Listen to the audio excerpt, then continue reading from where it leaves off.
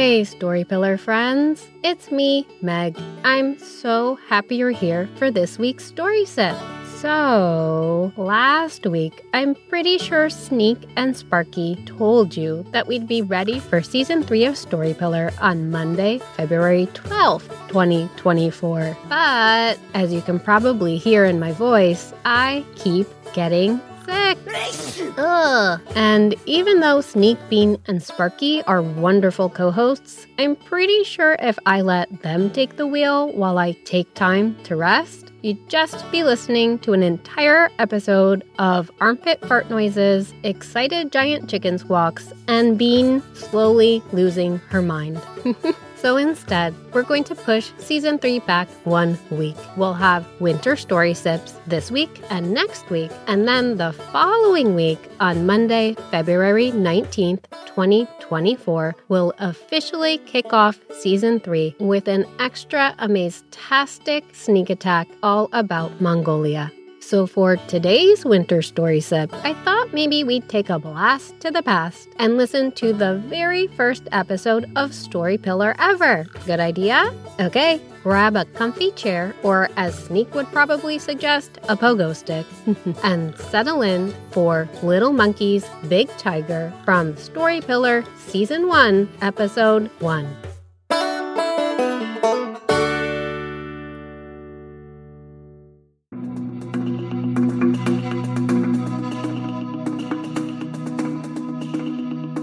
Little Monkeys, Big Tiger, adapted from The Tiger and the Monkeys by Mrs. Raffi. Long ago, the animals were living in the jungle. The sun was hot, the rain was cool, and the towering trees provided shade. Life was great, except, as you might expect, the animals didn't always get along. "You monkeys are too loud," Viper shouted. "Yeah, well, you're too slithery," the monkeys screeched back. "Nuh-uh. Yuh-huh." And there were so many quarrels that they decided to choose a ruler to keep them all in line. They nominated the tiger to be queen. And because she was bigger and stronger than the other animals, she didn't bother to pay them any mind. She was big. They were small. If any of them did get out of line, she could just give them a good smack with her giant paw, and that would be the end of that. The other animals watched the queen carefully. They watched her sit upon the flat rock in the clearing for her bath each morning, licking her paws and rubbing that tricky spot behind her left ear. They watched her stretch out her great, big, powerful body for a lazy nap in the afternoon sun. And they watched her snap her long, knife-like teeth and slowly lick her lips after a juicy meal. They watched, and they noticed everything. In particular, they noticed the way she never seemed to notice them. Thought Viper, coiling tighter around a branch. Interesting, thought one particularly small, curious monkey peering through the leaves. And so they went about their days, slithering, climbing, squabbling, swinging, but always with one eye on the tiger. One hot day, the Tiger Queen went for a walk through the jungle. But after a bit, the sun was so hot and she was so very tired that she plopped down under some leafy trees and fell asleep. She slept and slept and slept some more until, at last, she awoke.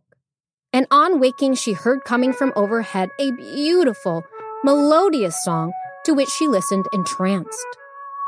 "What is that wonderful noise? It's absolutely beautiful," she purred, pricking up her ears to hear it all the better. "I must know who is responsible for it." Well, it happened to be the little insect, Shalaman, chirping high above the tiger's head. But it was so small, the Tiger Queen could not see it. And being so ignorant of her fellow animals, she had no idea whose voice it was. She peered at the branches to the right and to the left, trying to discover the singer. but she only saw monkeys playing in the trees. Well, it couldn't possibly be those silly beasts. But even though they were annoying and loud and ridiculous, they might know something. And so she decided to ask, "You tiresome monkeys, who is singing that song?" the Tiger Queen demanded. Now, the monkeys and all the jungle animals were perfectly familiar with the singing of Charlemagne. Anyone who spent any length of time in the jungle at all and paid attention to anything other than themselves would too. And so, in a spirit of mischief, the small, clever monkey answered, "Oh, that? That's my sister. She has quite the lovely voice. Wouldn't you agree?" "Yes," purred the Tiger Queen. "Quite the lovely voice." And she circled the tree, paws thumping the ground softly. And the other monkeys, clinging higher up in the branches, began to titter and screech, their nerves getting the better of them. But the brave little monkey sat unflinching. "Some would say she has the most beautiful voice in the whole jungle," he said, returning the tiger's steely gaze. "Indeed, indeed," she repeated, stopping suddenly. "She is clearly the best, and so she must be mine. Bring her to me at once." And with that, the tree exploded with screeches and screams as every monkey was overcome with fear at the thought of what the Tiger Queen would do to them when she discovered their brother's lie. "You've gone and done it now," hissed Viper to the small monkey. "You're toast." But the brave little monkey sat firm, unafraid, and calmly replied, "But my queen, that would never do, you being so grand and us so humble. Let us prepare a great feast to honor the occasion. It would only be right." There was a nervous titter from above as the queen studied the little monkey, nostrils flaring as if she could smell his lie. But after a long pause, she rose to her feet and declared, "It is done. I will return in 1 week's time, on the eve of the full moon." And with that, she turned and was gone. As soon as they found themselves alone, the monkeys swarmed their younger brother, poking and chastising him for his foolishness. Until at last he said, "Don't worry. I have a plan. A clever plan."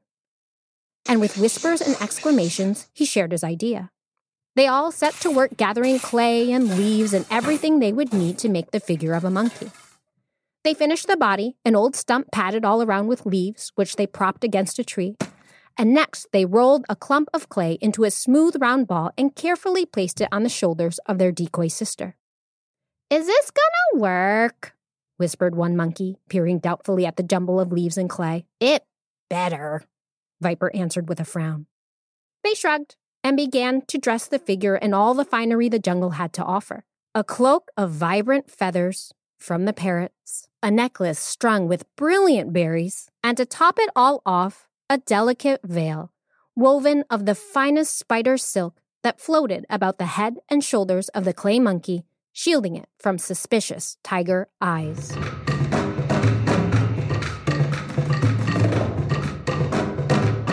Finally, the night of the full moon arrived. Fine food and drink were laid out in plenty.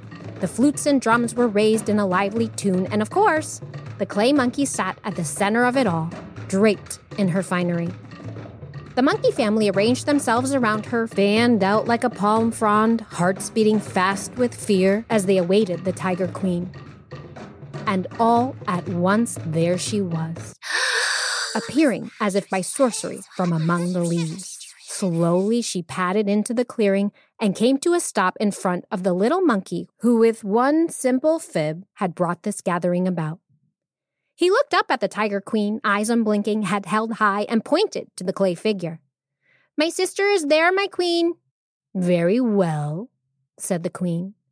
"You, girl, a song before we depart."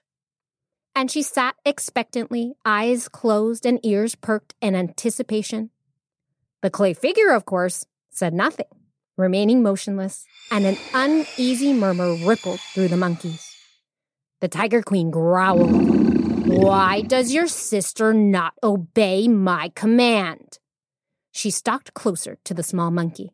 "She is very shy," he replied calmly, "and nervous in your majesty's presence. Perhaps a gentle pat would reassure her?" The Tiger Queen rolled her eyes and gave a mighty sigh. "Very well." And raising a giant paw, she patted the so-called monkey's head once, twice. But of course, the veiled figure wasn't a monkey at all, rather a ball of clay balanced atop a stump.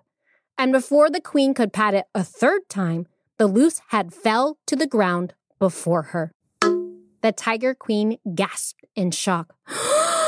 And the monkeys, right on cue, furiously danced up and down, shrieking and crying, "Our sister! Oh, our precious sister! You have silenced her sweet song forever!"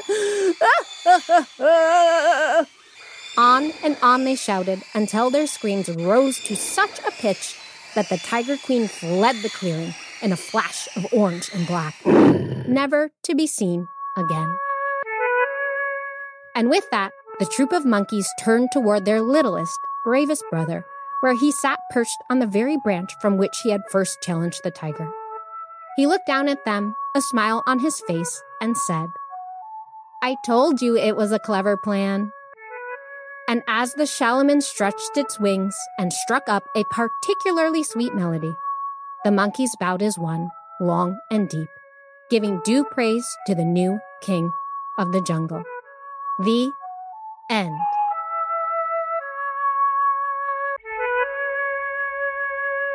I really like that one. How about you? Yeah? My kids, Jamie and Jaina, always get really excited about the squish, squash, squoosh, monkey guts part. Hopefully you enjoyed it too. Okay, remember, next week we'll have one more winter story sip from Season 2, Party Plan Tell Ya Drop from episode 2.9. And then we'll kick off Season 3 on Monday, February 19th, 2024. Grown-ups, don't forget to check out our Ko-fi page if you're interested in supporting our show. And also, keep your eyeballs peeled for a link to our Story Pillar online store coming soon in February 2024. Okay, that's it. Bye. We miss you. Mwah.